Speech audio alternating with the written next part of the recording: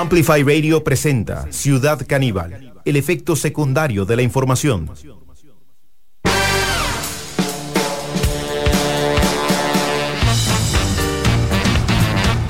Bueno, bienvenidas y bienvenidos a este encuentro con la actualidad, un poco, digamos, demorados para generar la expectativa suficiente, porque hoy tenemos invitada e invitado de lujo en Ciudad Caníbal. Ya hemos venido anunciando hace varias semanas que la Escuela de Filosofía de la Universidad Nacional y la Asociación de Estudiantes de la Universidad Nacional está convocando para la Semana de la Filosofía, que será del 9 al 13 de octubre. Mirá, qué casualidad. Hoy empieza y nosotros tenemos a dos invitados de lujo. Realmente bienvenida, Diana, a Ciudad Caníbal. Es un gusto tenerte. Diana Díaz Guzmán es filósofa, máster en filosofía latinoamericana y miembro de la Asociación de Filosofía y Liberación. Diana, un placer tenerte acá. ¿Cómo estás? Bien, gracias, el placer es mío. Gracias. ¿Qué tal Costa Rica? Bueno, Diana viene de Colombia. No, para nada. Me ha gustado muchísimo y la gente es muy cálida. El clima es un poco loco, pero me gusta bastante, está bien. La gente es muy cálida. ¿No viste? Es que no llegaste un miércoles a ver la conferencia de prensa del presidente de la República, pero bueno, está bien. Igual se quedan unos días y además los talleres están buenísimos. Cuando les daba la bienvenida les decía, bueno, el mundo actualmente invita como a que se generen espacios de discusión en donde se planteen un poco los problemas contemporáneos con una visión un poco distinta a este enfrentamiento constante, ¿no? Y a poner a pensar un poco a la gente en qué nos pasa a nosotros y a nosotras y en nuestro entorno, ¿no? Pero ¿de qué vas a estar charlando, Diana?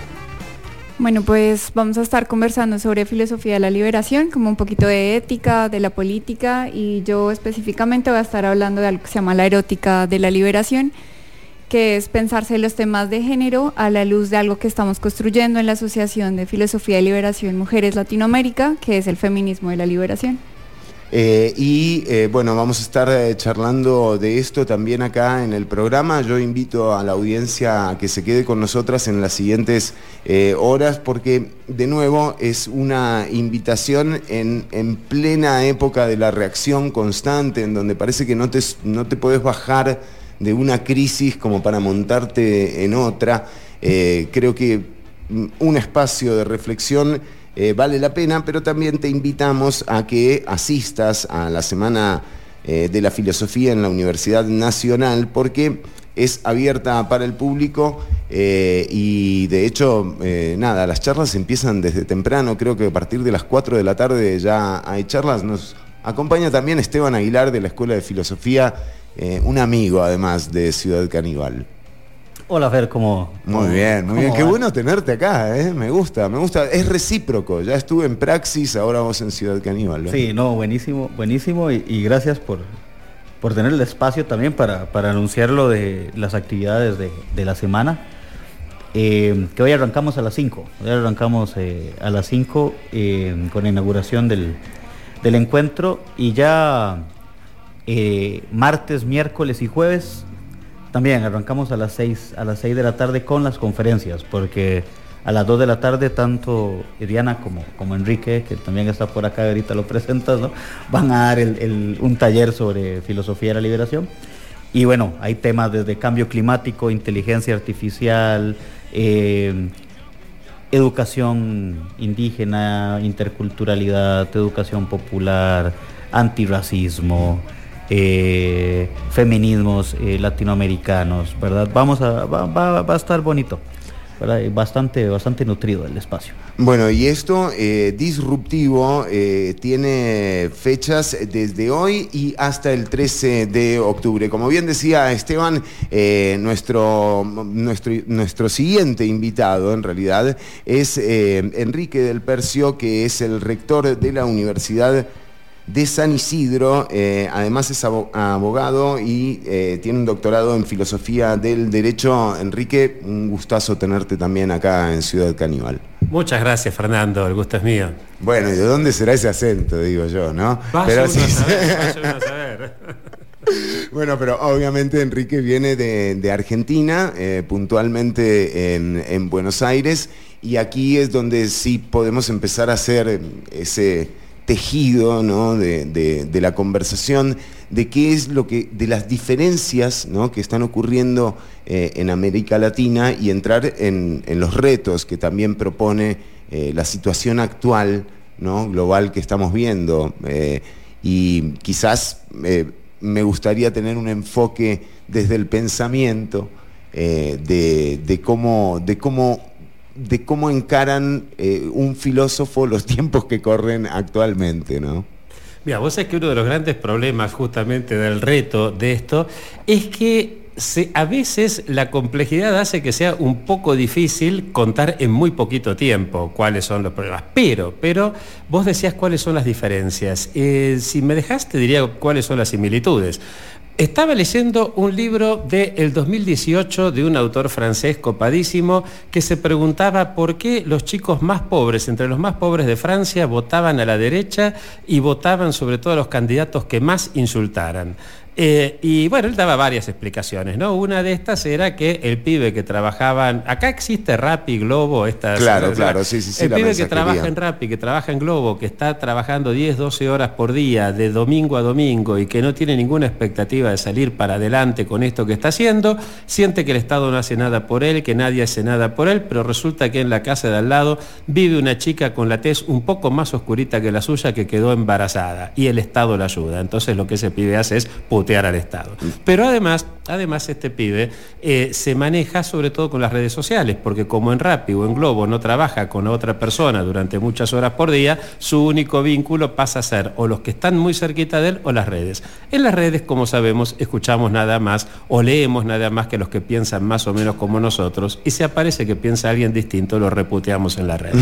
Cuando vos tenés a alguien adelante y lo puteás, ese alguien te va a dar un sopapo, una cachetada, pero si lo puteás por la red no pasa nada. Entonces te acostumbras a tratar hacia los demás y sentís que te representa mejor aquel que más y mejor putee.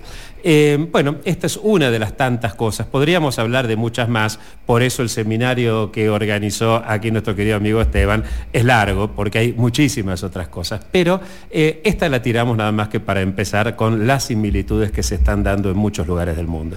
Y en esto, ahí sí entra un discurso que tiene mucho tiempo, y quizás aquí Diana nos puede ayudar, que tiene que ver con esa figura del Estado como el culpable de todos los males, y esa idea de que la inversión y la igualdad, ¿no?, deben ser hacia abajo. Quiero decir, ¿cómo se vincula entonces ese relato, ¿no?, al que estamos tan acostumbrados, un relato totalmente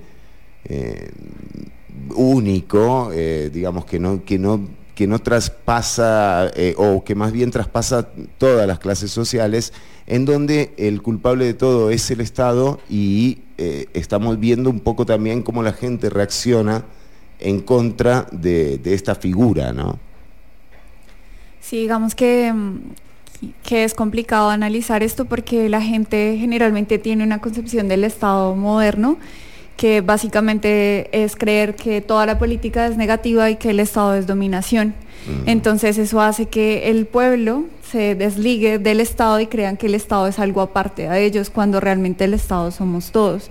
Y en este momento lo que está pasando es que este discurso de divorciarnos del Estado es bastante funcional, porque dejamos que los empresarios o ciertas personas de clase con privilegios pues sean los que dictaminen las leyes y se ocupen de todos los asuntos públicos, y al final nosotros nos vamos a perjudicar. Y un poco como lo que decía Enrique ahorita, el tema hunde sus raíces en viejos postulados filosóficos, donde el tema y el problema es la conciencia que tiene la gente de creer que realmente somos parte de esto, que tenemos que apuntarle a lo común y que es necesario un rescate del Estado, porque el Estado no puede seguir en manos de personas privilegiadas que todo el tiempo nos van a perjudicar con normativas complicadas que lo que hacen es abrir las brechas sociales y generar políticas de desigualdad para no tocar esos privilegios.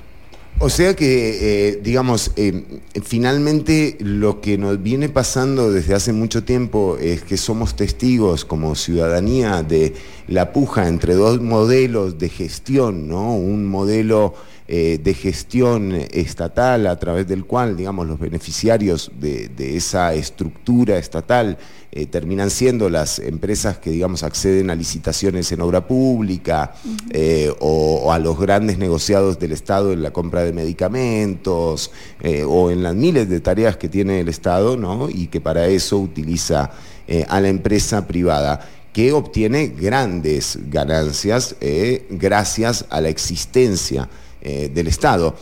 Quizás a las personas, a la ciudadanía se nos hace difícil entender que cada vez que vos cruzás una calle, cada vez que llegás a Manzanillo o a Jacó, como ustedes que estaban en Jacó, atravesás un montón de infraestructura que si no fuera por el Estado realmente no hubiese sido negocio tampoco para MECO o para H. Solís construirlas. Y el otro modelo de gestión que tiene una raíz un poco más desde la igualdad entendida en que la clase trabajadora reactiva de alguna forma la rueda económica. ¿Ustedes entienden que esos dos modelos han tenido oportunidades, digamos, iguales en términos del acceso al poder, por ejemplo? Mirá, seguramente Diana contestaría mejor que yo, pero como me mirás a mí, le cuento a la gente que no nos está viendo que Fernando tiene atrás un montón de luz, nosotros no le vemos la cara, es una especie de interrogatorio así donde uno intuye por para qué lado más o menos orienta quién tiene que hablar. Pero... Mirá vos, ¿te das cuenta? Es terrible. Sí, yo pediría una cortina, de hecho, para que la gente vea, sí, es verdad, no soy un carajo, ¿no? Claro. Entonces ahí uno más o menos olfatea, intuye que ahora la cosa venía para este lado. Estoy haciéndole señas y todo, y claro, con razón. Yo pensé que no me estaban dando bola nada más. Pero bueno, acá hay dos cosas, ¿no?, sobre lo que decís, que vamos de atrás para adelante. Con respecto a la clase trabajadora, vos sabés que después del impacto de las nuevas tecnologías, más o menos desde los años 70 del siglo pasado, va a haber un cambio muy grande en muchísimos aspectos, pero sobre todo en tres. En el ámbito laboral, en el ámbito residencial y en el ámbito doméstico. La gente ya no va a trabajar toda su vida en el mismo laburo. Y si alguien sigue en el mismo laburo, sus compañeros saben acá que el laburo significa trabajo, ¿no? Sí, bien. Sí. Bueno, yo cuento laburo, sí, ¿se entiende? Bien. Entonces, la gente no sigue en el mismo trabajo toda su vida, a lo cual le cambian sus compañeros de trabajo. Es decir, no se da esa solidaridad que se podía dar antes. Antes, la gente vivía siempre en el mismo barrio.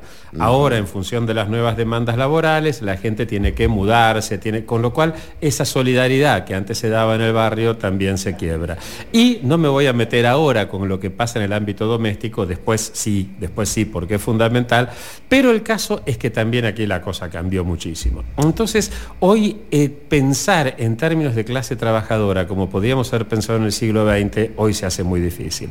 Pero hay algo que sí se mantiene igual que hace exactamente 100 años atrás.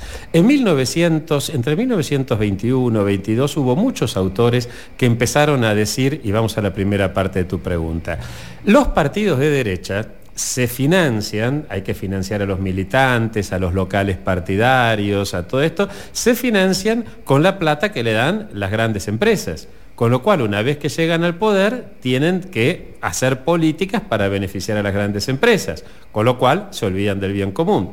Y los partidos de izquierda se financian cada vez que llegan a un pedacito de poder del Estado, teniendo empleados que no van a trabajar todos los días, haciendo sobreprecios en la obra pública, haciendo este tipo de cosas para financiar el local partidario, para financiar sus militantes, para hacer. Con lo cual, lo que van a empezar a decir muchos autores europeos hace exactamente 100 años atrás es que por derecha o por izquierda la democracia genera corrupción. Hace exactamente 100 años más un año, en el 28 de octubre de 1922, se dio la marcha sobre Roma, encabezada por un señor, Benito Mussolini, que como toda esta gente que habla de la libertad, él también hablaba de la libertad, y él también tenía por emblema un león, ¿no? La idea de la libertad del león que está solo en la selva, que hace absolutamente lo que se le da la gana, que se devora a los que piensan distintos. Bueno, es decir, lo que suplantó a la democracia en aquel momento fue el fascismo, y hoy están dadas muchas condiciones similares, más que similares, análogas, con diferencias enormes también, que por supuesto enseguida vamos a ver. Por favor, Diana, unite un poco también a esto, ¿no? O sea, ¿qué encontrás con esos rasgos de la clase trabajadora y sobre todo en tema de género? Porque también por ejemplo, uno escuchaba hace un tiempo a voces un poco rancias que incluso justificaban el deterioro de la condición de la clase trabajadora a partir del ingreso de las mujeres al trabajo como tal. ¿Cómo fue variando ese modelo de trabajo en una época en la que, por ejemplo, estamos todavía esperando a que se equiparen los salarios en términos de quienes ejercen la misma función, por ejemplo, entre hombres y mujeres? Bueno, los hombres cobran, en el caso de Costa Rica, creo que hasta un 30% más que una mujer que desarrolla la misma función. Pues es que yo creo que lo que dice Enrique es cierto. Digamos, hablar de una clase trabajadora es complicado por todas estas transformaciones que hemos sufrido, pero sí podemos hablar todavía en un esquema de, digamos, los oprimidos y los opresores. Y dentro de ese esquema, digamos que se pueden hacer análisis más profundos, creo yo, y dentro de esos está pues el tema de las mujeres y las disidencias de género también, ¿no? Y sí es cierto, digamos que aún existe esta división sexual del trabajo, donde las mujeres cobran menos o reciben menos dinero por las mismas funciones que los hombres. Pero también es cierto, por ejemplo, en Colombia pasa que hay más profesionales mujeres que hombres, pero aún así se sigue teniendo como el imaginario que todos, digamos, los estudiosos, los académicos, todos son los hombres. Y mientras, digamos, esto no cambie, pues no va a ser posible hablar de otras condiciones laborales, ¿no? Pero también es importante que al tema de género no se le deje solo, sino que también mirarlo con temas de clase, ¿no? La clase trabajadora también, aunque es complejo hablarlo ahorita, está compuesta por personas que tienen muchos privilegios, menos privilegios, que también están racializadas, que también son disidencias, y eso complica un montón las cosas. Pero tampoco hay políticas de Estado serias que le den derechos a los trabajadores, porque todas esas conquistas que habíamos logrado hace muchísimos años con el neoliberalismo se empezaron a perder, y cada vez tenemos menos condiciones favorables para poder realmente salir con trabajos dignos o con salarios, y a veces eso, aunque pasa por cuestiones de género, es un asunto más profundo, que es el sistema económico que nos está rigiendo. Y bueno, y aquí entramos también, hablabas de que claro, la clase trabajadora antes tenía un patrono, ahora hablar de oprimidos y opresores también tiene que ver con el cambio del patrono a una especie de ente, ¿no? Que son las corporaciones en realidad. Entonces, a lo que se enfrenta, por ejemplo, un chico que reparte en Rappi o en Uber o en cualquiera de estas plataformas, es que no tenés con quién hablar. O sea, no hay patrono. Y esto es una realidad a la que nos estamos enfrentando. Decías un tema de lo económico, y a veces se dice que lo económico no es política, pero ¿qué más político que las decisiones económicas? Y justamente si hay un país que cambió el rumbo político de su historia en las últimas elecciones, es Colombia. Digo, Colombia por primera vez en la historia tiene un gobierno de izquierda, una vicepresidenta mujer y claro, y afro, exactamente, afrodescendiente. Y contanos, ¿qué pasa en Colombia? ¿Qué pasó en Colombia para que hoy por hoy esté Petro gobernando?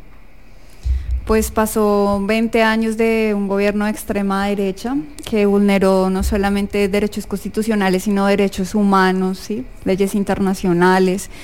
Y frente a 20 años de gobierno, la gente se cansó de esas políticas de vulnerar estos derechos, y por lo tanto empieza a haber como un movimiento popular buscando esas mejores condiciones para poder vivir, porque el tema acá es la vida. Y pues Petro ya tiene una trayectoria política, es su tercera vez y la tercera fue la vencida, logró llegar a la presidencia con Francia, que es una lideresa social muy importante y goza de mucha credibilidad también por sus luchas históricas. Sin embargo, digamos que no todo es miel sobre hojuelas, ojalá fuera así, pero digamos que está el cuarto poder, que son los medios de comunicación, que tienen una guerra casada contra el presidente. Entonces todo lo malo lo exaltan y hay mucha desinformación sobre los logros del gobierno y lo que hace. Entonces realmente es muy muy duro, porque no solamente son la televisión, la radio, sino también son las redes sociales manipulando todo el tiempo.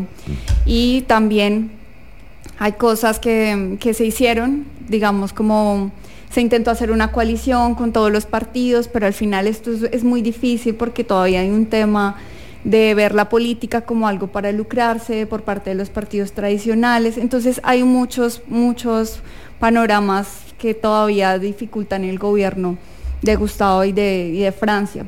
Sin embargo, pues sí hay garantías para la vida. Ahorita están atravesando por algo importante, que son los diálogos con la única guerrilla que queda, que es el ELN. Entonces, para nosotros, por lo menos, hay esperanza de ponerle fin a este conflicto armado para poder transitar a la vida política y a la solución de los conflictos por medio del diálogo. Pero el panorama, aunque es esperanzador en términos de América Latina, porque realmente sí, ahorita es un orgullo tener a esta gente en el poder, también está el tema de que si no se hace bien, pues podemos volver a un retroceso con la derecha, y ellos están haciendo sus mecanismos y su trabajo lo están haciendo muy bien para desacreditar al gobierno. Entonces es difícil, toca hacer mucha pedagogía política. Parece que lo que decía Enrique al principio también, de que la corrupción en democracia es un evento transversal, o sea que más allá de la izquierda o la derecha genera corrupción, también parece planteado una estructura de poder que ya está ejerciéndolo desde las cúpulas de la democracia, o sea que han accedido, y que las decisiones que se toman han sido bastante eficientes, digamos, para los sectores que representan. Ahora, en medio de todo esto queda un sector de la población, y de nuevo estamos hablando de que estamos en el país donde es la democracia más longeva de América Latina, y tiene un 43% de abstención en la elección presidencial. Y estamos hablando de que, por ejemplo, en Limón la abstención fue del 59%. Vean los síntomas a los que estamos llegando. Y aquí es donde se empieza también a descomponer el tejido social aún más, y estas personas que ya están instaladas en el poder desde hace mucho tiempo siguen tomando decisiones. Entonces, quizás la reflexión que te pediría, Enrique, es ¿cómo ves a la ciudadanía en este nuevo vínculo, ¿verdad?, que tiene con la democracia? Mira, otra vez, ¿cómo hacer para tratar en poquito tiempo de meternos con este lío? Vos es que la materia que yo doy en la Universidad de Buenos Aires se llama Sociología de la Dominación. Tengo montones de alumnos porque creen que hablamos de sadomasoquismo, cosas de estas, ¿no? Pero no, hablamos... Unas decepciones, sí, ¿no? Saliendo. Sí, no sabés. Tengo una deserción enorme el primer día cuando le digo que no, que les podemos pasar páginas con látigos, cuero, esas cosas, pero no.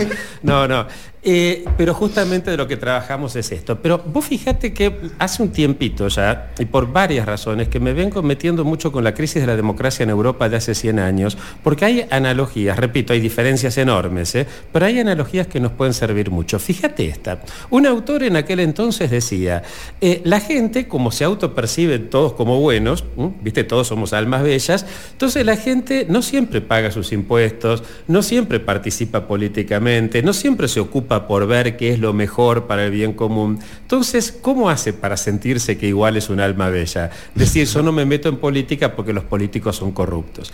Con lo cual, se siente muy feliz cada vez que aparece una noticia de un político corrupto. Dice, ven, ¿para qué voy a pagar mis impuestos? ¿Para qué me voy a meter en política? ¿Para qué voy a hacer todo esto? Y entonces lo mismo le va a decir la tía Dubiges a su sobrino que quiere entrar en política. Nene, mirá que la política es una porquería. Y cuando la chica que termina la secundaria dice, yo me voy a meter en esto, el novio, la mamá, todos le dicen, no, ¿para qué te vas a meter en política? ¿Para qué? Y entonces los que entran en política muchas veces son los peores.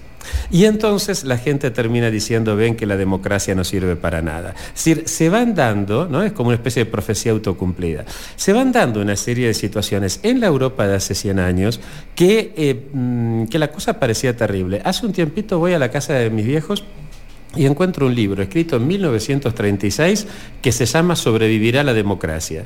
Y era un coloquio, recuerden que en 1922 estaba Mussolini en Italia, en 1933 Hitler en Alemania, ya estaba de hace un tiempo Stalin en Rusia, daba la sensación de que en los países que habían sido las cunas de la democracia se había acabado, ¿no?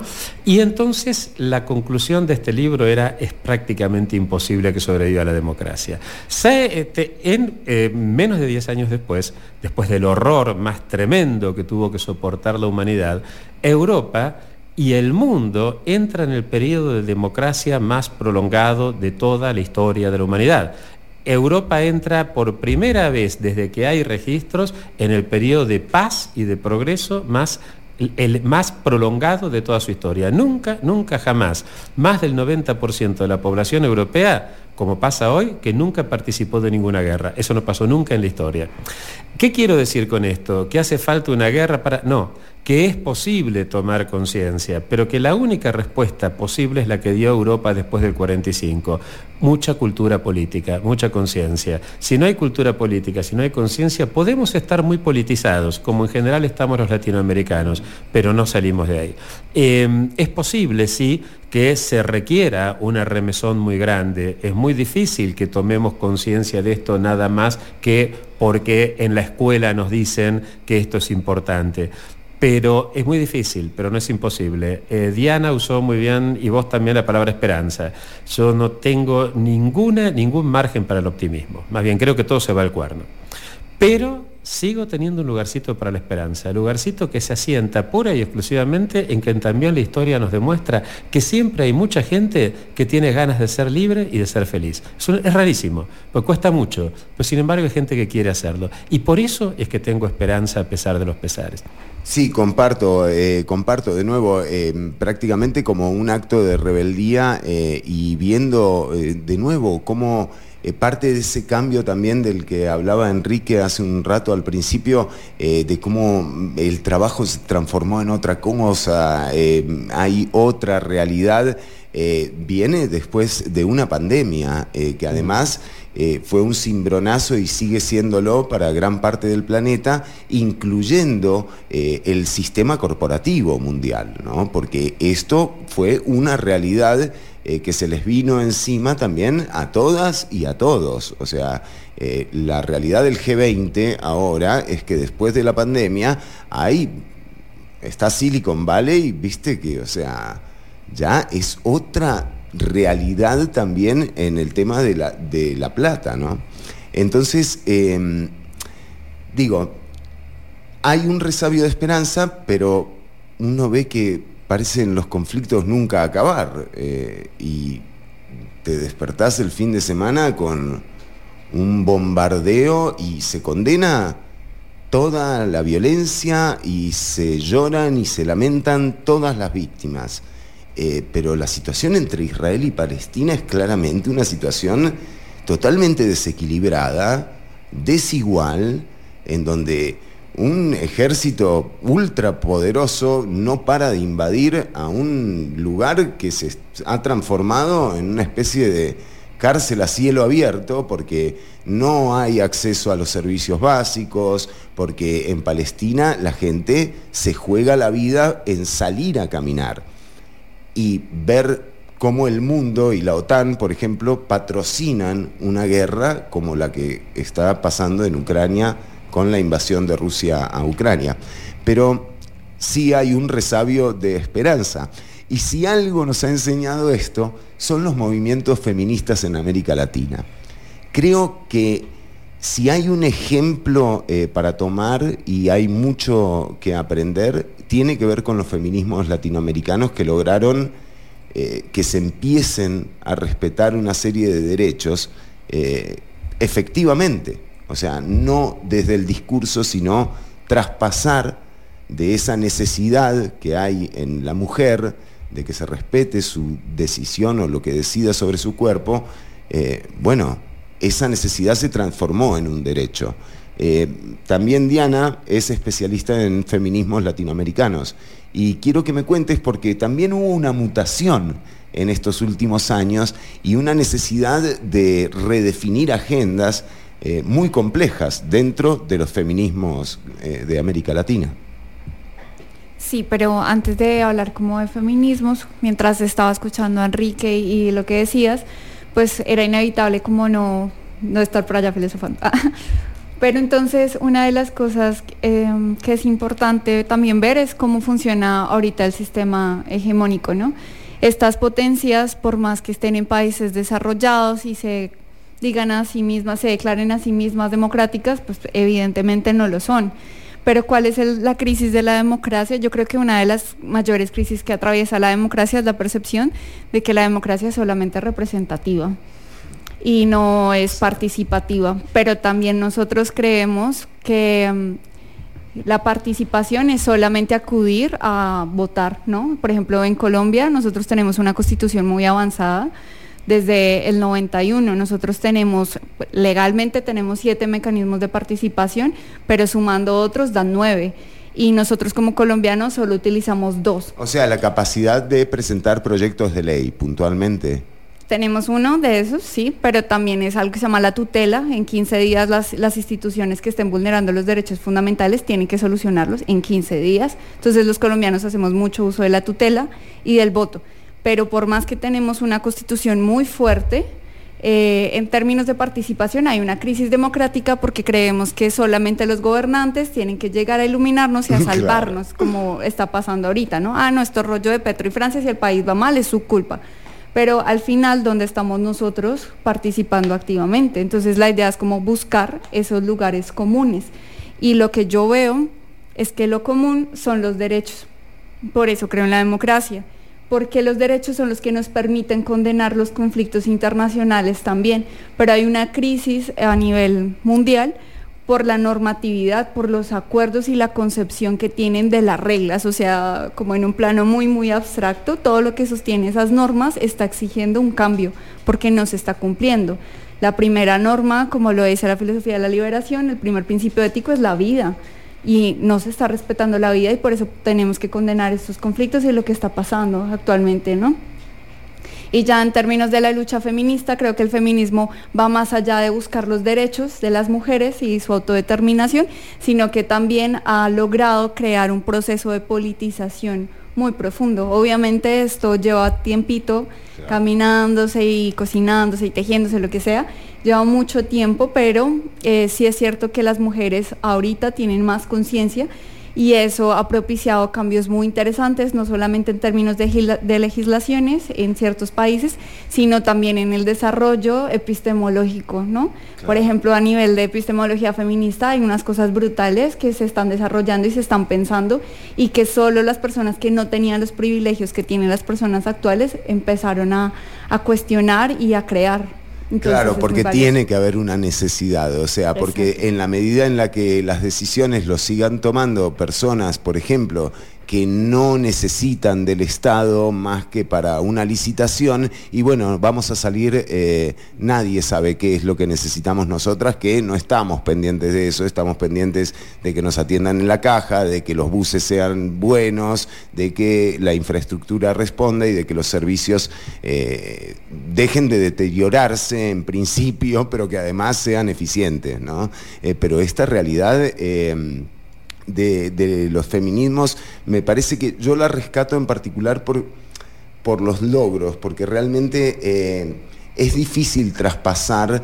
Ahora también, Enrique decía, la gente, viste, estamos en el día a día, no nos alcanza, se generó una nueva clase social de persona trabajadora pobre, o sea, la persona tiene que trabajar 12 horas, llegar a la casa, atender a la familia y estar pendiente de que no lo caguen los diputados y las diputadas o el presidente.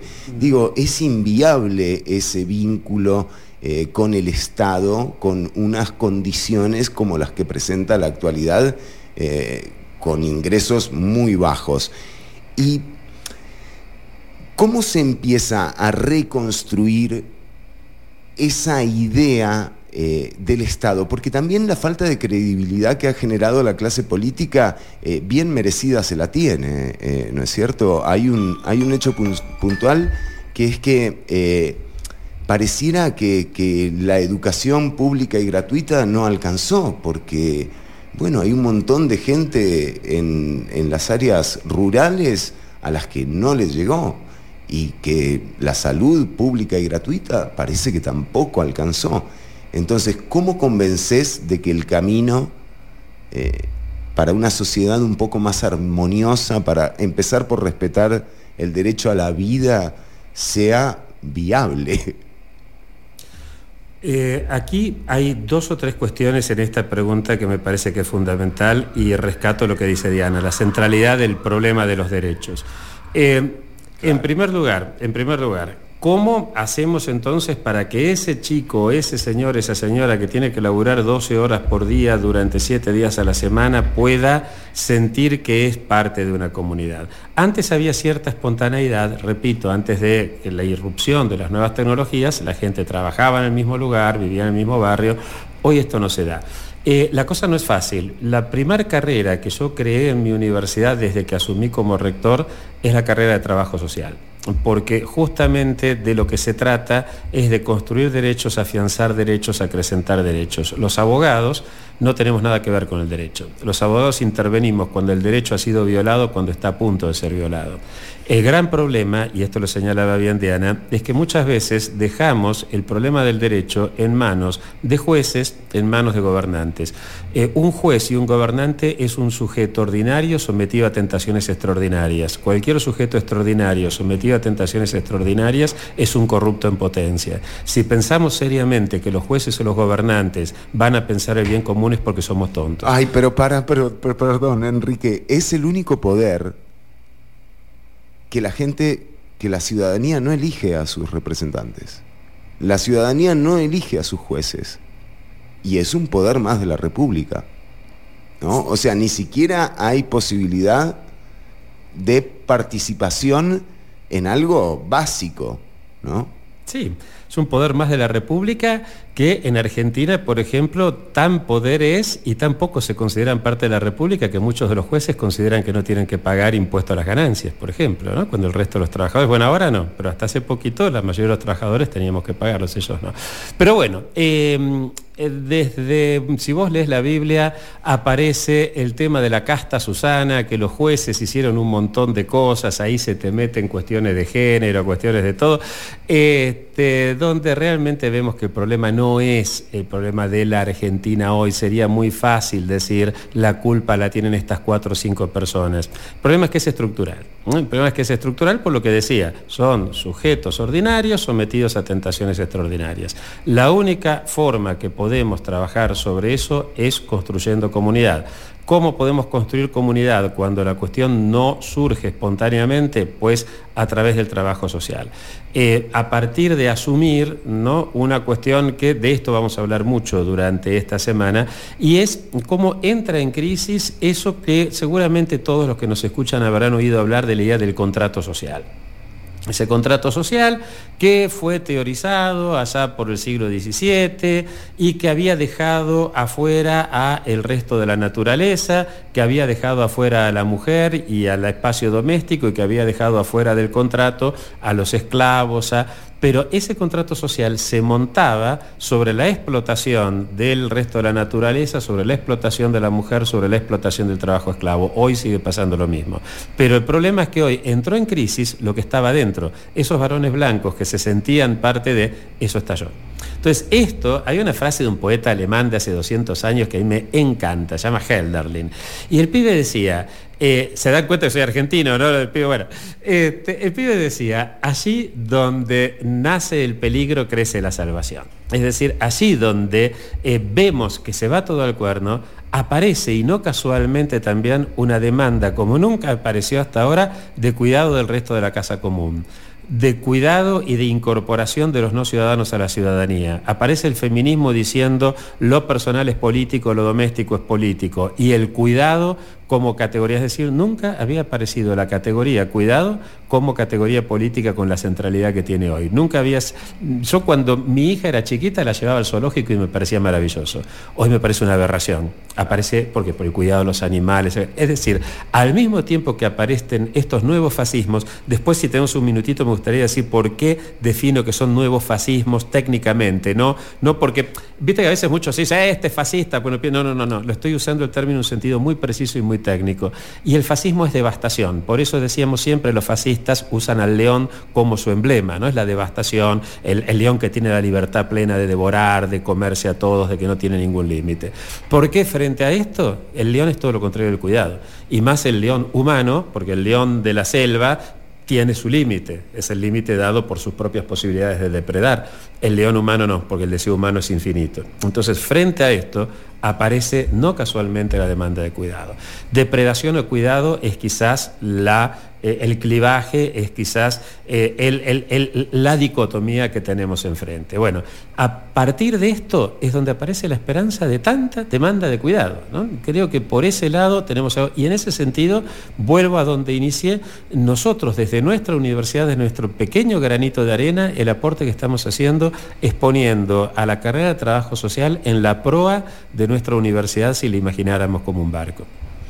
Estamos charlando en Ciudad Caníbal hoy un especial que viene también como hijo de la Semana de la Filosofía, a la que está convocando la Universidad Nacional. Están con nosotras Enrique del Percio, él es rector de la Universidad de San Isidro y doctor en Filosofía del Derecho. También nos acompaña Diana Alejandra Díaz Guzmán, ella es máster en Filosofía en Latinoamérica y miembro de la Asociación de Filosofía y Liberación. Vas a poder verlos y verla a ellos, a ellas y a un montón de personas más que van a estar participando en las charlas del 9 al 13 con la entrada libre. Se meten a la Asociación de Estudiantes de la Universidad Nacional.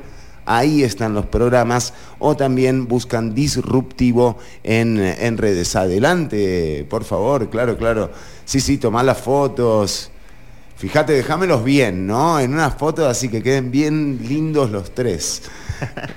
Muy bien, no, porque está entrando la Diana que viene para tomar fotos acá para las redes en Amplify. Vamos a pasar a esto que ya va siendo un poco más evidente, que son estas nuevas figuras que se han instalado en el poder, un poder administrado muy desde lo personalizado, unas figuras como por ejemplo la de Rodrigo Chávez en Costa Rica, como la de Nayib Bukele en El Salvador, y con quizás este fenómeno. Bueno, Bolsonaro en Brasil, lo que pasa es que, digamos, ya pasó. Trump en Estados Unidos también, pero digamos que ya pasó. Pero actualmente esta situación que se presenta también con un Perú en una situación muy particular, con un Brasil también en la misma lucha, siento yo, que Colombia, en términos de cómo ejercer la gestión política desde una idea distinta a la que tiene el relato hegemónico, ¿no es cierto? Que ese es el verdadero conflicto que hay también.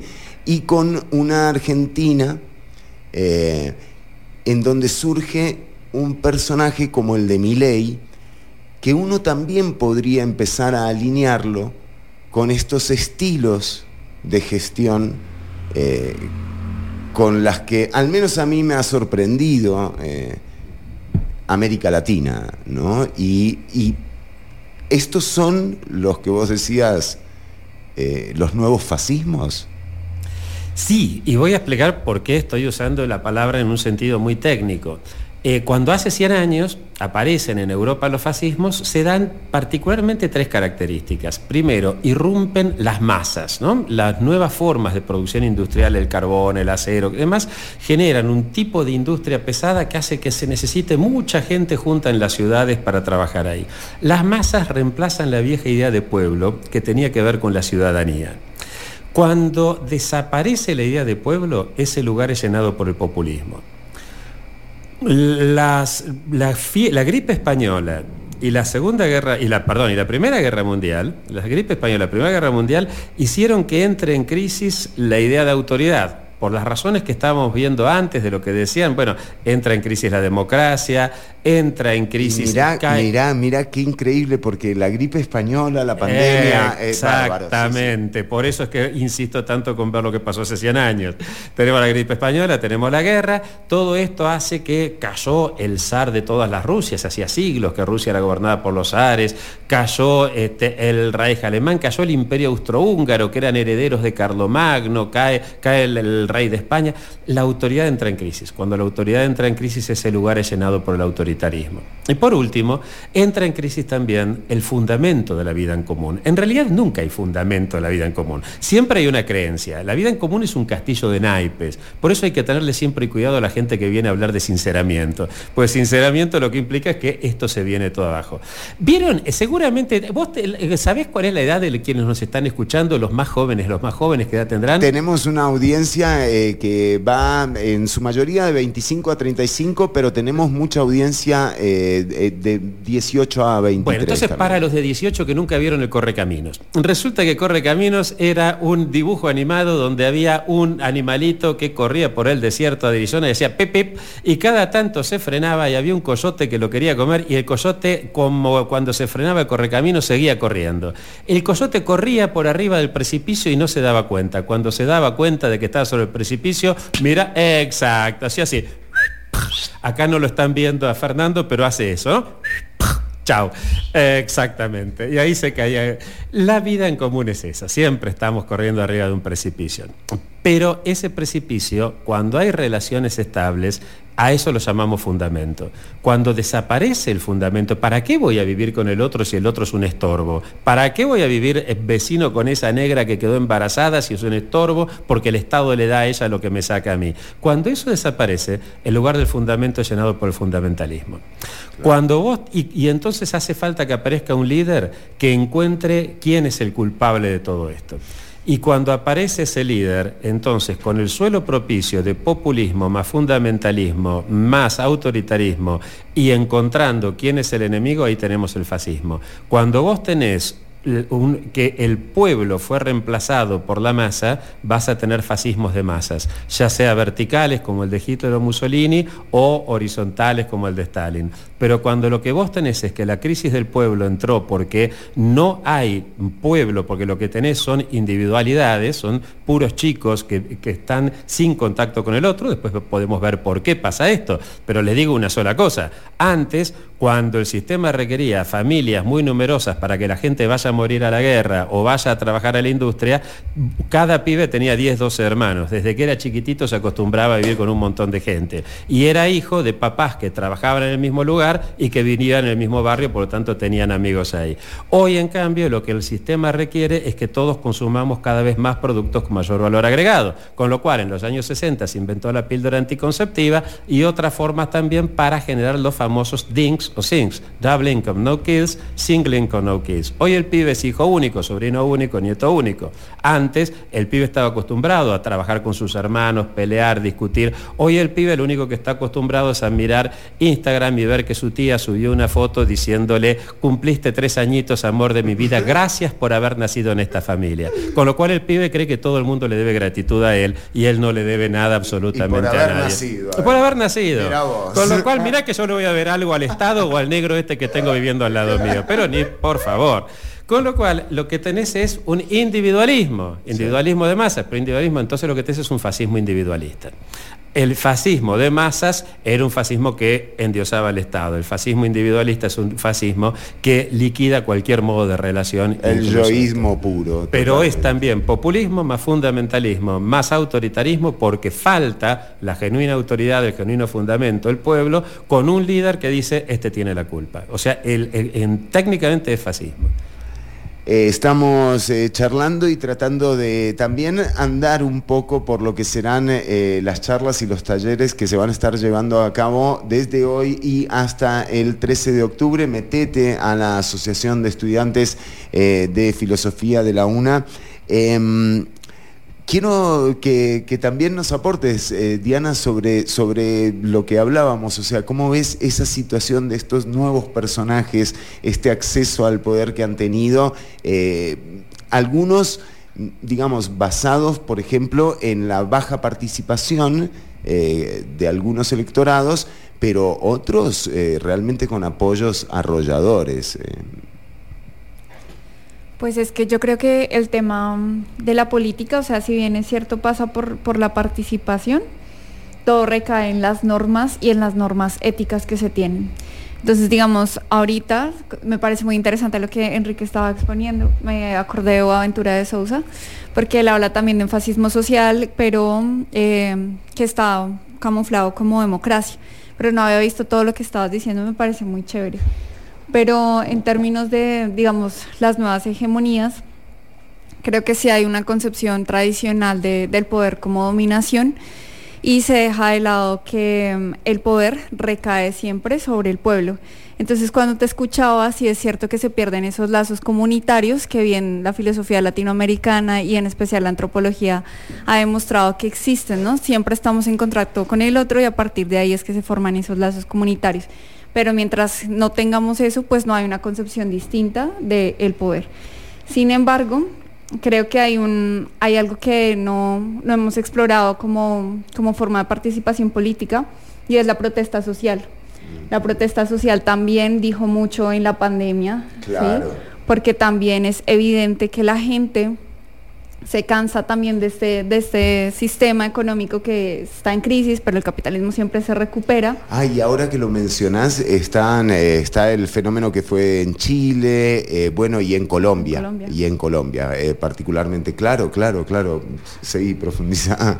Pero el problema de la protesta social es que si la protesta social no pasa por esa conciencia de los lazos comunitarios, entonces no va a generar los cambios propicios, porque la gente sale a las calles, pero porque quiere mejorar sus condiciones de vida, que el neoliberalismo acaba totalmente, ¿no? Porque todo se lo da a los privados y agranda esta brecha social. Pero el tema es que mucha gente ahorita se mueve más por las condiciones de vida, ¿sí? Que tengan techo, comida, lo básico, y está bien, pero no hay una conciencia política. Sin embargo, si la protesta social estuviera guiada por realmente una normatividad ética y la importancia de participar en la toma de decisiones reales, ahí la cosa cambia y el pulso político cambia. Y ahorita estamos viendo otras formas de, digamos, que la hegemonía logra seguir en este orden económico, ¿sí? Por ejemplo, el turismo es otra forma, las redes sociales, la pérdida de identidad, la pérdida de privacidad, bueno, hay un montón de cosas que contribuyen a ese mal sistema y a ese fascismo que decía Enrique, que es esa pérdida de lazos comunitarios. Creo que eso es importante y creo que el feminismo ha sabido, digamos, también denunciar eso, la importancia de crear la comunidad. Por eso hay tanta comunidad ahorita de mujeres y por eso siempre hay que pensar de manera colectiva y no desdibujar que lo personal es político también. También Enrique mencionaba sobre este cambio en la cultura del yo al famoso algoritmo, ¿no? Algoritmo que va protegiéndote de cualquier opinión distinta, y entonces el vínculo con lo diferente pasó a ser una cuestión violenta y no más bien una idea de la necesidad de pluralizar más los espacios, porque negando al otro o a la otra, lo único a lo que hemos llegado es justamente a que después de una pandemia, después de haber visto cómo se moría gente a la par nuestra, de haber visto cómo se cancelaban derechos fundamentales de movilidad y bueno, y afectivos incluso, de ver a la gente que querías salir de esto y entrar a una guerra, seguir en otra, ahora despertarte con un bombardeo. Enrique tuvo hace poco un encuentro con una figura que a mí me encanta, cuyo rol me parece ha sobrepasado las expectativas como líder de la Iglesia, y es con el Papa Francisco.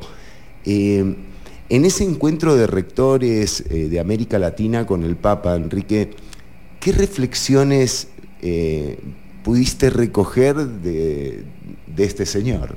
Pues muchas gracias por la pregunta. La verdad fue una de esas experiencias más intensas de muchos años, ¿no? Fueron 4 días de encuentros con colegas, 216 rectores de toda América Latina, de las universidades más importantes de América Latina, donde reflexionamos desde, por ejemplo, el problema de la inteligencia artificial, cómo afrontarlo esto, reflexionamos sobre todo el cambio climático, fue la problemática que más nos movilizó.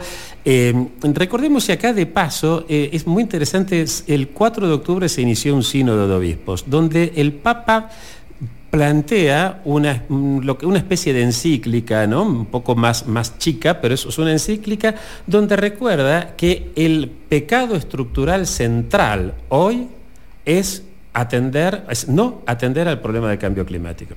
Y esto lo recuerda con una voz muy fuerte, porque aunque les parezca mentira, hay obispos que siguen pensando que el problema del pecado tiene que ver con las cosas que pasan entre las sábanas, ¿no? Con la sexualidad de con otro. Sé que a muchos les puede costar creer que hay gente que todavía cree que el pecado tiene que ver con eso, pero desgraciadamente todavía hay muchos. Por eso el Papa en ese momento lo plantó de una forma tan fuerte, ¿no? Bueno, esto fue quizás el tema central de la reunión. Y acá hay 2 cosas que rescato, muchísimas, pero en torno a lo que vos señalabas recién. ¿Por qué encuentro de rectores de América Latina? Un planteo, y esto no lo comentó el Papa en la audiencia, que fue una audiencia de 2 horas y cuarto, una de quizás la más larga de la historia de la Iglesia, de una audiencia con un grupo puntual y particular, lo cual es un gesto político importantísimo. ¿Y por qué? Porque el Papa, conversando con algunos colaboradores muy cercanos, les dice: el último lugar donde uno no tiene más remedio que escuchar al otro es la universidad. El último lugar donde uno no tiene más remedio que escuchar al otro es la universidad. Pero la Universidad Europea solamente está escuchando a aquellos que hablan en su mismo idioma y de su misma disciplina. Para la Universidad Europea este diálogo que estamos teniendo nosotros es imposible, porque el académico europeo le diría a Diana, me diría a mí, le diría a Esteban: ¿ustedes qué hacen? ¿Hacen filosofía? ¿Hacen sociología? Claro, ¿hacen ciencia política? Sí. ¿Cuál es? Y a nosotros nos diría: mirá, nosotros nos desesperan estos problemas. Por lo tanto, echamos mano de todo el instrumental teórico que tenemos para tratar de entender qué aportar. Bueno, eso en Europa no sería entendido. Diría: bueno, pero esto es otra cosa. Bueno, en la Universidad Latinoamericana no tenemos más remedio que hacer así. En Europa todavía hay algunos que siguen discutiendo si es la interdisciplina, si es la transdisciplina. Nosotros sabemos que es la indisciplina la única forma seria, porque se trata de, desde tu disciplina, meterte dentro de la otra, de meter la otra disciplina dentro de la tuya. Yo hago sociología jurídica. ¿Esto qué es? ¿Es juntar un sociólogo con un abogado? No, harán turismo cultural uno en el otro, y cuando se van, el sociólogo, me ha pasado, el sociólogo que dice el abogado es un cuadrado que no puede salir más de... y el sociólogo, el abogado que me dice, mira, trata de juntarme con algún sociólogo o socióloga que si va a fumar, fume de la buena y no la mezcle con alcohol, porque eso... O sea, no sirve eso, no sirve la interdisciplina, sirve que el sociólogo estudie Derecho, que el abogado estudie Sociología, que se metan adentro la disciplina del otro, que nieguen aquellos aspectos de la episteme propia de cada disciplina que impide un diálogo fecundo, que nieguen también aquellos aspectos de la universidad que dicen no recibimos saberes que no estén canónicamente establecidos. Claro que toda indisciplina, como nos pasa en el colegio, tiene que ser corregida, es decir, regida por varios, lo cual requiere algo que a los argentinos nos molesta mucho, que es un cierto gradito de humildad, como para decir, mira, necesito trabajar con el otro para que el otro me esté dando. Es decir, la Universidad Latinoamericana es quizás uno de los pocos lugares donde realmente se escucha al otro. Y esto fue un ejercicio de escucha del otro fascinante que tuvimos durante estos días. Con lo cual realmente la riqueza de lo que uno aprendió, la complejidad de lo que uno vio, les tiro una nada más. Uno cree que las principales empresas predadoras del ambiente normalmente financian a los negacionistas del cambio climático. Pues sí, pero también financian, y muchos los más apocalípticos, a las ONGs más apocalípticas. Claro. Porque de esa manera generan la idea de mucha gente decir, igual, si ya está todo podrido, a pasarla bien antes de que se acabe el mundo. Y otros porque militan ahí y al poco tiempo se dan cuenta o de que no pasó lo que habían dicho que iba a pasar, o que toda militancia, sí, claro, son tan fuertes lo que tenemos enfrente que no podemos tiene hacer sentido. Nada. Claro. Entonces desanima mucho. Es decir, es muy interesante todo lo que fuimos viendo, aprendiendo a partir de acá. Y una última cosita, sí, que me pareció fundamental sobre la inteligencia artificial.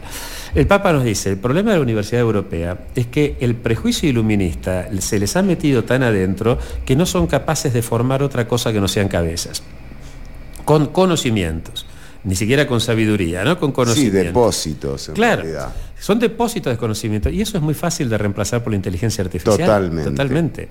Un chico que... Agregarle sensibilidad, agregarle humanidad. Exacto, él lo que dice es, hay que también pensar en el corazón, claro, y en las manos. Nosotros tenemos una palabra muy interesante en varias de nuestras lenguas que suele ser traducida por sentipensar.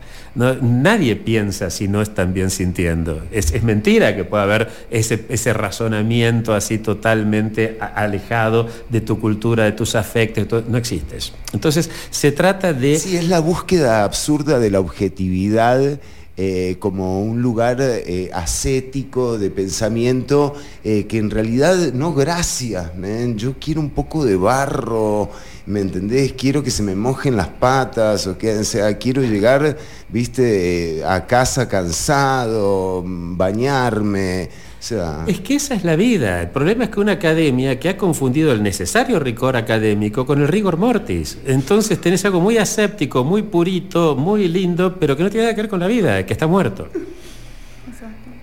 Qué lindo, realmente yo estoy disfrutando muchísimo el programa de hoy. Quiero invitar a la gente que nos está escuchando. Creo que de nuevo los tiempos que corren hacen que disruptivo este encuentro en la Semana de Filosofía de la Universidad Nacional haya generado un espacio como no se ha generado en ningún otro espacio en el último tiempo.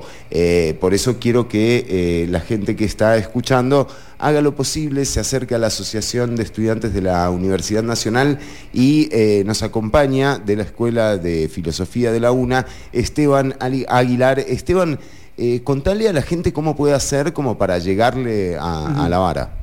Bien.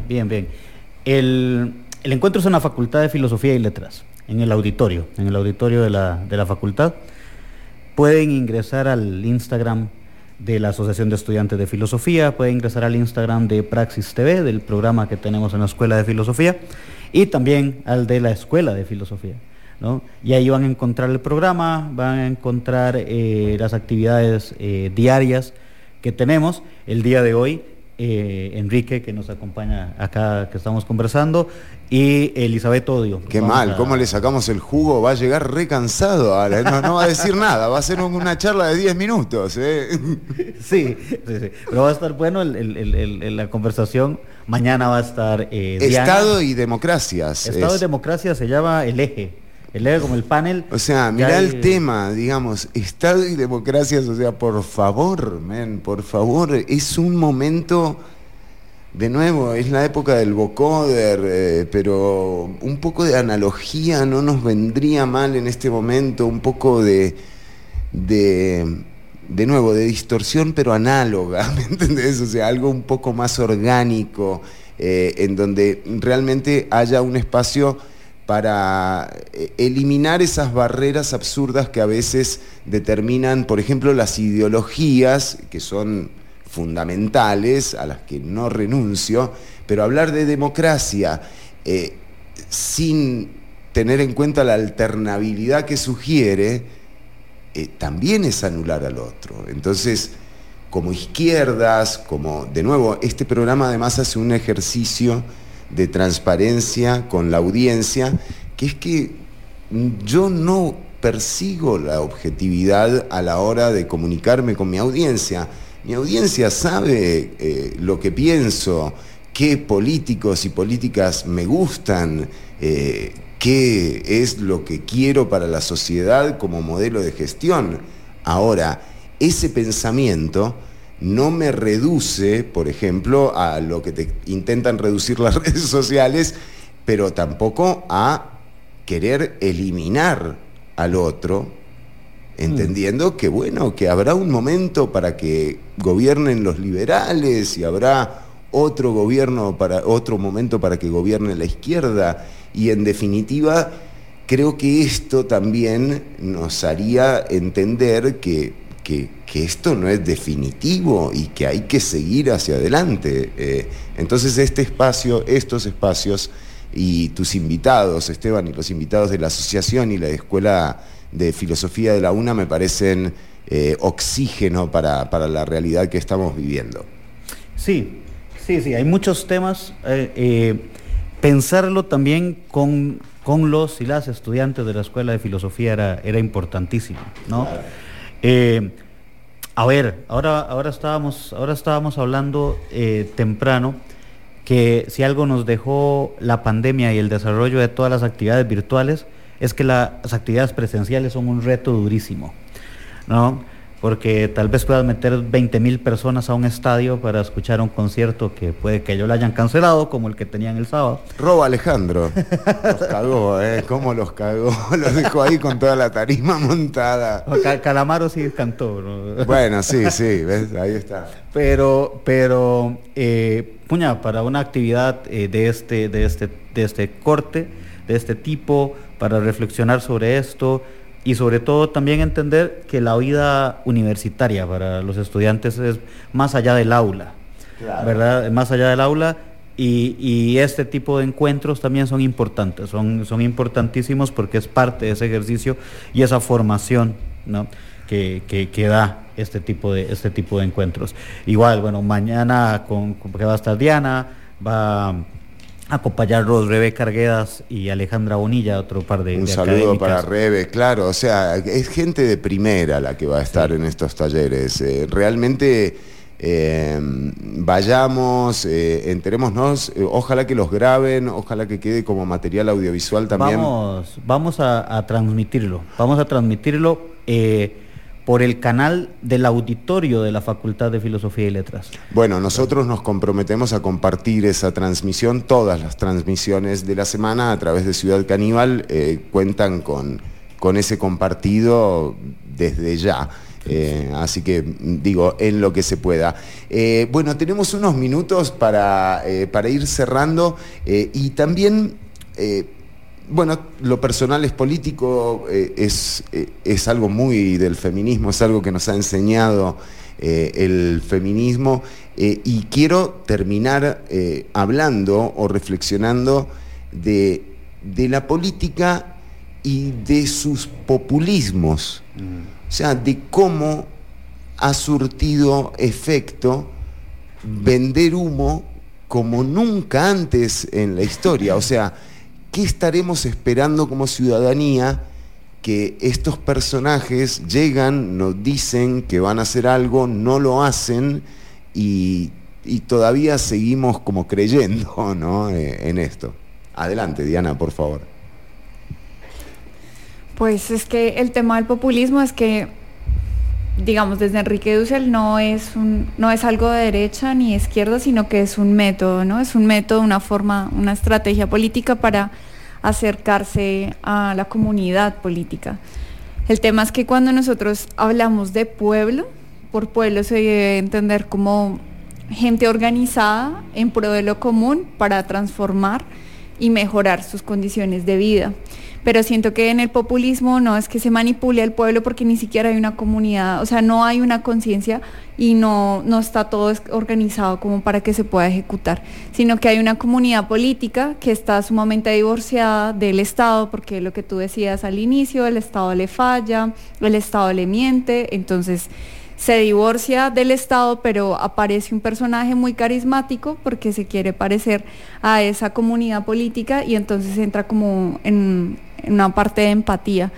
Pero realmente este tema del populismo sí hay que cogerlo con pinzas, porque aquí y en otras partes se está viendo muchísimo que hay muchos políticos que tratan de acercarse a la comunidad, pero solamente es para beneficio propio y no para un beneficio colectivo. Digamos que ahí lo que se necesita para poder identificar cuándo es un populismo o no, creería que es como mirar si realmente la gente tiene incidencia en la toma de decisiones, si la gente tiene voz, voto, si realmente los gobernantes, los alcaldes, los gobernadores, etcétera, recogen las necesidades del pueblo en la comunidad. En las agendas sí puede funcionar y está ante realmente un gobernante que se preocupa genuinamente, pero si lo contrario es como solamente gente que quiere empatizar, pues están ante un populismo.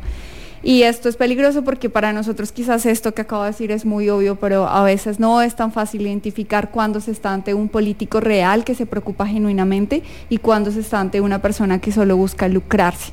El tema del populismo es que va unido con este fenómeno de la corrupción, y la corrupción no es un problema político ni es algo que vaya de la mano directamente con algún tipo de gobierno, ni de ideología, sino que el tema de la corrupción es un problema ético, porque el corrupto solo piensa en sí mismo, y si mi partido o la persona con la que yo tengo afinidad solo piensa en esa persona, en sí mismo, pues es una persona que va a ser corrupta.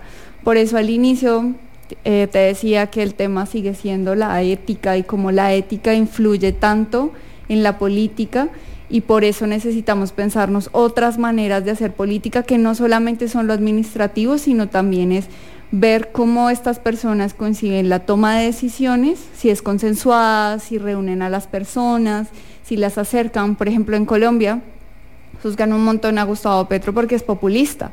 Entonces salen los medios, ahí está ese populista que se va hasta La Guajira para decretar un llamado de emergencia, una emergencia económica porque los niños están muriendo de hambre. Entonces los medios se burlan porque él basta ya a solucionar y dicen, es que eso es populismo. Pero cuando uno va a ver por qué no es populismo en tanto que él escucha a las personas, el gobierno escucha a las personas, lo toman en cuenta para la agenda política, ¿sí? Entonces eso puede ser una clave de interpretación para saber cuándo y cómo actuar frente a un populista. Y estábamos escuchando a Diana Díaz Guzmán. Además hay otra cosa también, tomando lo que dice Diana, que es este primer evento de corrupción que tiene el político en su vida política, ¿no? Y tiene que ver con el acceso al medio de comunicación, en realidad. O sea, ese es el momento en donde la figura política empieza a tener, digamos, una amplificación, digamos, para llegar a públicos más grandes, a, digamos, electorados más federales, se puede decir, o nacionales. Y esto tiene un vínculo directo con legislación, o sea, con el Código Electoral puntualmente, que en algunos casos, puntualmente, el de Costa Rica está tratando de ser modificado desde el año 2014, ¿no? Y el problema central tiene que ver con el financiamiento de las campañas políticas. Son los partidos políticos en la Asamblea Legislativa los que han frenado la modificación del Código Electoral. Entonces, de nuevo, si el político necesita del financiero para acceder al medio de comunicación y así acceder a un cargo público, bueno, el Código Electoral está promoviendo que sean solamente las personas que tienen buena billetera las que tengan acceso a cobrarle el favor que le hizo el financista al político una vez en su cargo. ¿Y qué lugar queda para la ciudadanía para que sus necesidades empiecen a transformarse en derechos? Entonces, para mí, una de mis reflexiones en lo que han dicho tanto Enrique como Diana es que evidentemente aquí hay que hacer unos retoques de cómo llegan las personas al poder y de a quienes representan, para que en definitiva la gestión política se traduzca en la necesidad que tiene el más liberal de los liberales y el más zurdo de los zurdos, porque es que vamos a estar todas y todos en esta sociedad, a menos que los planes sean otros, ¿no? O sea, que ya ahí, digamos, es otro el entendido al que tendríamos que llegar. Pero entonces, Enrique, tomando esas perlitas que nos fuiste dejando, y también las de Diana a lo largo de estas 2 horas ya de entrevista, casi 2 horas, quería que también hagas una reflexión sobre esto, sobre el populismo y esa eficiencia que ha demostrado, desgraciadamente, en el calado a la población, ¿no? Y quería dar un dato, porque volviendo al tema de los modelos de gestión en disputa, ¿no? Y de la alternabilidad y de esta idea de que el Estado es el culpable de todos los males y que en realidad la inversión no es inversión, es gasto. Bueno, tenemos el dato dado por Hacienda y por el INEC, Estadística y Censos de acá, que desde el año 2014 al 2023 la reducción de la inversión en el Estado, en Costa Rica, ha llegado a 4.3 del PIB. Estamos hablando de que es una tercera parte. O sea, no hablemos de los 4 puntos. Hablemos de que el Estado a Costa Rica hoy le cuesta una tercera parte menos que lo que le costaba en el 2014. La misma proyección de Hacienda dice que para dentro de 2 años eso va a bajar a 12 puntos del PIB. Y entonces yo de nuevo me pregunto, o sea, ¿qué sociedad estamos planteando a futuro?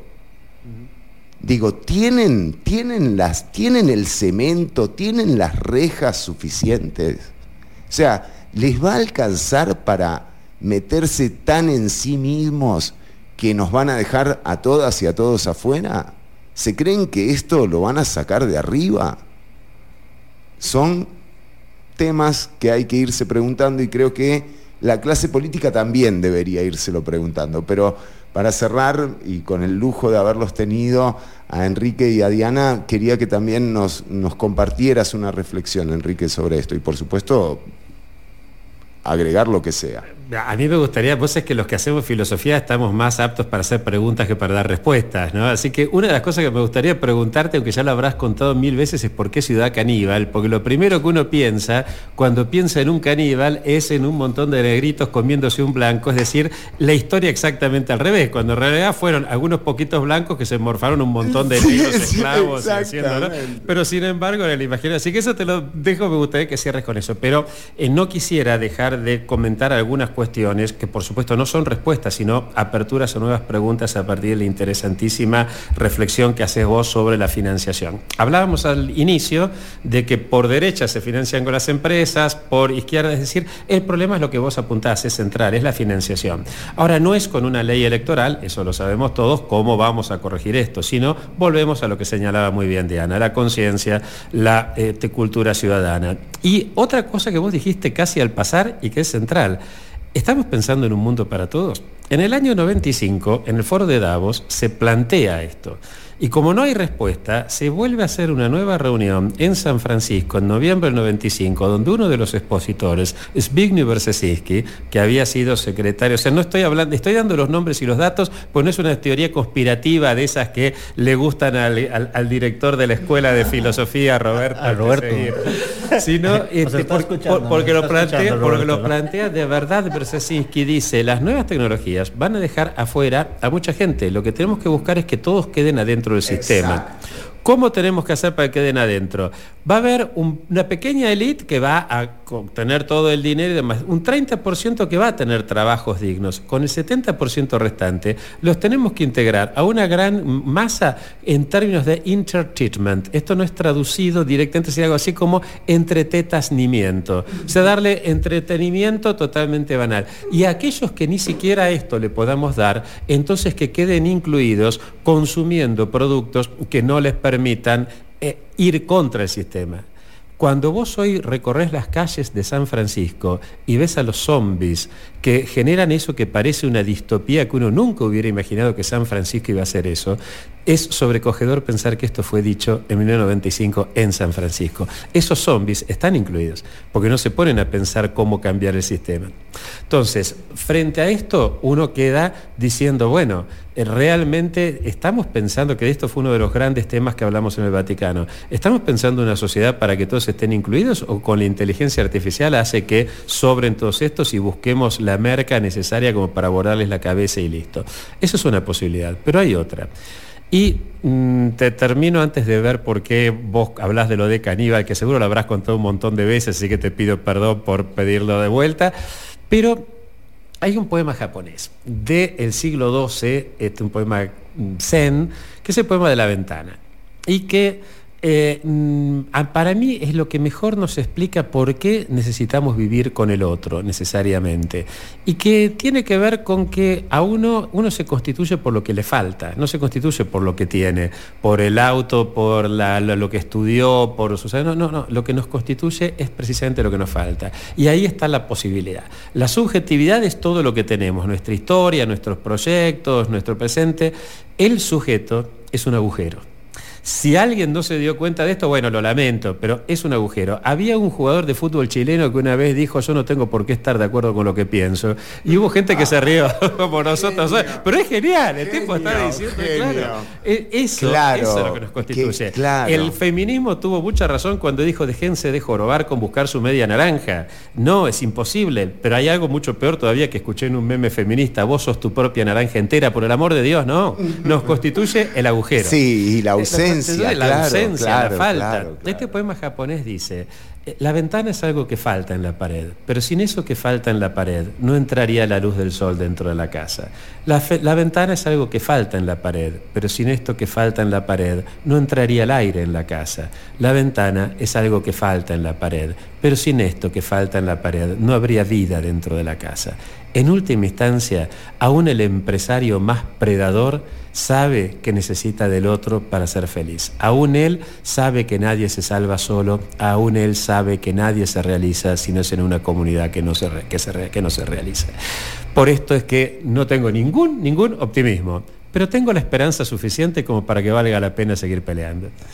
Y me nutro de esa también esperanza que también la hago mía, realmente como un acto de rebeldía. Cada día las noticias nos empujan de repente a ensimismarnos cada vez más, pero creo que en espacios como este también podemos invitar a la gente a que dejemos de temerle al otro como la amenaza y más bien entendamos que esta coexistencia es lo que también lo más maravilloso que nos ha pasado. Así que ojalá nos encontremos en algún punto y logremos que esta sociedad sea más armoniosa de lo que tenemos, por respeto a nosotras mismas y a nosotros mismos.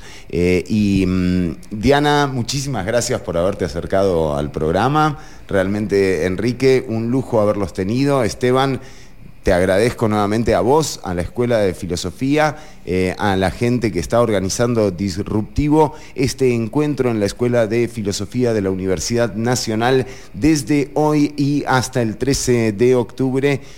Invitadas, invitados que van a estar hablando y tratando de desentramar los nuevos retos de los tiempos contemporáneos. Realmente es un buen momento como para reflexionar. Esteban, ¿algún cierre, por supuesto? No, algo institucional, un saludo un saludo al director. Al rector, exacto. Saludos a Roberto. Ya escribió por WhatsApp. Bueno, un abrazo para vos, sí, y aplausos realmente. Muchas gracias, Fer. Igual, digamos, también el miércoles hablaremos sobre cambio climático, inteligencia artificial. El jueves sobre racismo, sobre interculturalidad, sobre educación indígena, popular, etcétera. Bueno, y el jueves por acá tienes a Juan y tengo que revisar quién más te iba a acompañar el jueves. Entonces está bueno. No sé, bueno, a mí me sientan acá. Yo ya estoy grande, Esteban. O sea, me sientan, me ponen los invitados. ¿Sí? No tengo control de nada en este programa, lo he perdido todo realmente. Es un abuso. Bueno, Ciudad Caníbal surge con una idea de evidenciar, digamos, esos momentos de antropofagia que tiene el sistema, ¿no? Ese no darse cuenta de que en realidad nos estamos comiendo la cola, ¿me entendés? En definitiva, de esta crianza mixta, al menos que tengo yo, que define, o sea que mi argentinidad la define Costa Rica y mi costarricencismo lo define mi argentinidad en cierta forma, esta cuestión de ser extranjero me deja con dos países y con dos realidades muy disímiles, pero a su vez con una autoestima muy elevada en ambas sociedades, ¿no? O sea, tanto ticos como argentinos y argentinas tenemos una sensación de que estuvimos en países con un gran potencial, que tuvieron un comportamiento social en algún momento que rindió frutos incluso para que en uno, por ejemplo, pasaran golpes de Estado, hiperinflaciones, y que todavía se siga viendo el tejido social de alguna forma, y en Costa Rica con el Estado que yo me imagino cualquier gobernante desearía. Porque aquí, a diferencia del resto de Latinoamérica, durante los 90s y lo que fue toda esa ola neoliberal, no pasó. Aquí no se vendieron instituciones públicas, no se vendió nada. Cuando fue en el 2007 el Tratado de Libre Comercio con los Estados Unidos, o sea, todo el mundo lo tenía firmado. Colombia lo tenía firmado, lo tenían firmado todos. Aquí llegó en el 2003 y Abel Pacheco hizo renunciar a todos los ministros. Y no se implementó el Tratado de Libre Comercio con los Estados Unidos hasta el gobierno de Óscar Arias. Con esto, la apertura, particularmente en seguros, todos los seguros son del Estado. O sea, aquí en pandemia, el Instituto Nacional de Seguros dio 90.000 millones de colones de su superávit para dar bonos a la gente. Era el Estado. O sea, aquí fueron de los primeros países a los que llegaron vacunas, porque había un congelador en el Instituto Tecnológico de Costa Rica en Cartago, donde se podían almacenar. fueron de los primeros países en aplicar vacunas porque tenemos un sistema de salud centralizado. En Argentina es muy raro el sistema de salud y funciona, dentro de todo, funciona y bastante bien, pero tiene unas diferencias que para mí son odiosas como costarricense. Para mí es odioso que haya una obra social que atienda mejor al metalúrgico que al, bueno, justo dos grandes, o que al ferroviario, que son dos grosos, digamos, a nivel sindical y a nivel obra social. Aquí no, aquí está centralizada la salud es una. Todos los hospitales son de la caja, todos los centros de atención son de la caja, todo está centralizado. Entonces, sí pude ver cómo en ambos ejemplos finalmente nos terminamos comiendo la cola de eso que nos dio tanto rédito. El programa tiene 21 años al aire ya y es independiente y como verás no hubo pauta comercial.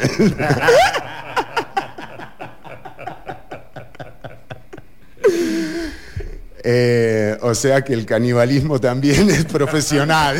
O sea, lo asumimos como en un 360. Ahora se entendió.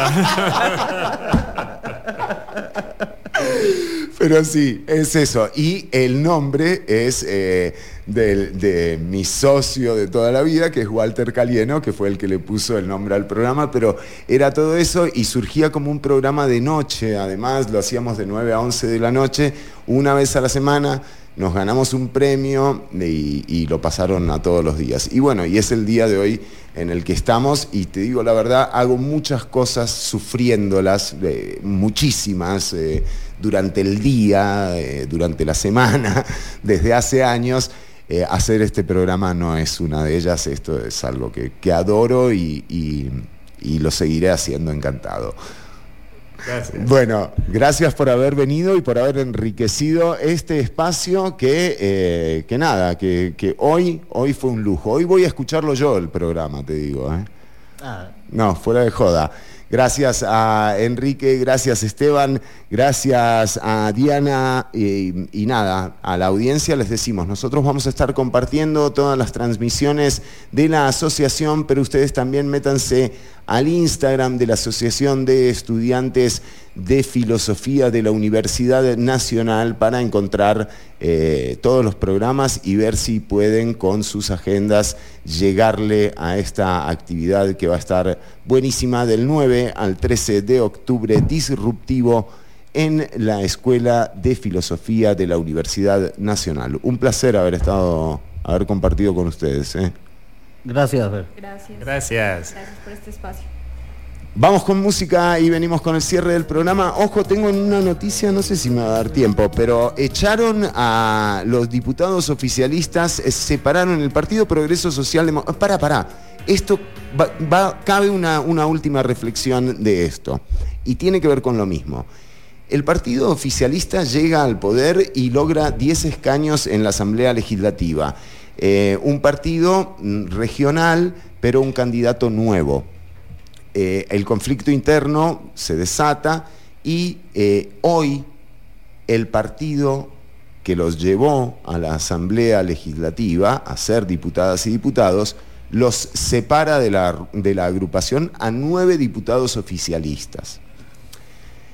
Y aquí hay otro tema que es tan peligroso como el del financiamiento. ¿Qué es una estructura política? O sea, digamos, no es un club de señores con plata que pagan cenas de $15.000. La idea de la estructura del partido político tiene que ver con la representación. Si vos no tenés partido político, no tenés asambleas, no tenés contacto con la gente del pueblo, entonces, ¿quién te hace la agenda? ¿Quién te hace la agenda, presidente de la República? Si tiene una fracción oficialista que no tiene ningún contacto posible con la población. ¿Cómo ven las estructuras políticas en plena crisis? Unos minutos cada una, Diana y Enrique, solo para cerrar. Me encantan las preguntas, son así súper amplias y uno mientras se queda procesando para dar una respuesta coherente. Bueno, no, estructura política no lo veo así, sino más bien un conjunto de instituciones políticas. Lo que me dices me deja muy disonada porque no lo coincido, o sea, también estoy como así. Justamente porque la idea de la institución y la representación es poder escuchar a esa comunidad política y sus respectivas necesidades. Si evidentemente no hay un partido ni hay tampoco un movimiento detrás, pues es supremamente preocupante porque deja la idea de que esta persona simplemente está respondiendo a intereses ajenos y se rompe con el esquema de poder. Porque la representación nace de esa comunidad política que se organiza y que empieza a ver cuáles son las necesidades que tienen que suplir y a partir de ahí se crean los líderes. Y ese líder es el que sube, pero siempre es un vocero, siempre está en contacto, que es como un poquito el mandar obedeciendo, ¿no? Claro. Es eso. Pero si no está la comunidad política, pues es sumamente preocupante que esta persona siga ejerciendo un cargo público porque no responde a lo público, en tanto que no hay nada común de lo que pueda responder. Entonces, sí. Grave y particular, además. Sí. Perdón, ¿interrumpí? Sí. ¿No? No, pues es que sigo disonada, sigo pensando. ¿Verdad? Es muy loco que no tengas, o sea, que vos como político pierdas la capacidad de reunirte con el electorado. O sea, no entiendo. Entonces, digo, ¿dónde está la política? Enrique. Yo soy un defensor a ultranza del partido político, claro. Pero hay un problema acá, y es que los partidos políticos están muertos, pero no hay que contárselos a nadie. Claro. Porque, no, en serio, es que es gravísimo, porque si se lo contamos a alguien, ¿qué lo reemplaza al partido político? Exacto. Entonces, y en este sentido, y fuera de broma, creo que de lo que se trata, de hecho, yo he participado bastante de la COPAL, la Conferencia Permanente de Partidos Políticos de América Latina, con escasísimo éxito, pero bueno, pero participé mucho y sigo creyendo que de lo que se trata en este momento fundamentalmente es de la formación de los cuadros políticos para que sean buenas correas de transmisión entre las demandas de aquel ciudadano del que hablábamos hace un rato, que como trabaja todo el tiempo, como tiene un montón de otras cosas, no puede estar dentro, pero sí tiene reclamos. Cómo transformar ese reclamo en demanda y cómo transformar esa demanda en política pública es función precisamente de todos los estamentos intermedios del partido político, pero para eso hace falta formación, y hace falta formación política, no en políticas públicas, porque tenemos un problema muy serio que es la ideología de las políticas públicas, pensar que los expertos, como meros expertos, pueden dar respuesta. No, el partido político es insustituible. Es el partido político el que tiene que nutrir de nervio a esa política pública, entendía la política pública como instrumento y no como ideología. Pero ¿qué pasa? Seguimos teniendo partidos políticos que están pensados para el siglo XIX y para el siglo XX. Y el siglo XXI es otra cosa. Entonces, ¿cómo pensar esos nuevos instrumentos? Es uno de los temas a los que invito a los amigos y amigas que están escuchando a que vengan a la Universidad Nacional de Costa Rica y sobre todo no para enterarse de la respuesta, sino para que nos ayuden a plantear mejor las preguntas.